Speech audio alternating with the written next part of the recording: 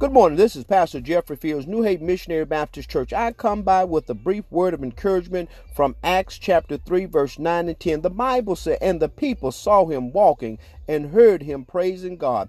When they realized he was the lame beggar they had seen so often at the beautiful gate, they were absolutely astounded. I come to let you know that when your lameness turned to leaping, yes, when your lameness turned to leaping, just as the people had seen the man at the gate beautiful so often, they recognized him for his lameness. They recognized him for his beggarly ways. But when he was lifted up off his feet, when he received strength in his ankles, and when he started praising and walking in, giving God the glory, they did not even recognize. Why?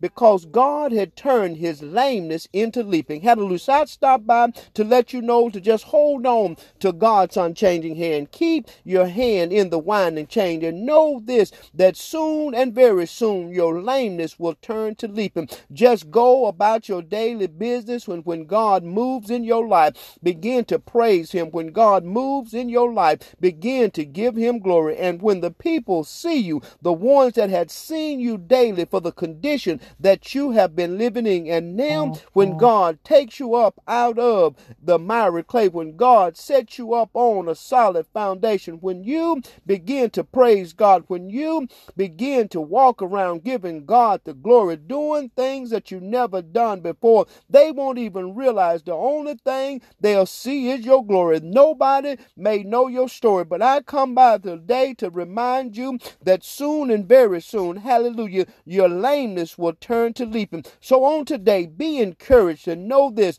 that God is a God that's still in control of all things. And watch, wait, and see that when your lameness turn to leaping. God bless you is my prayer. Have a blessed, productive, and a positive rest of the day.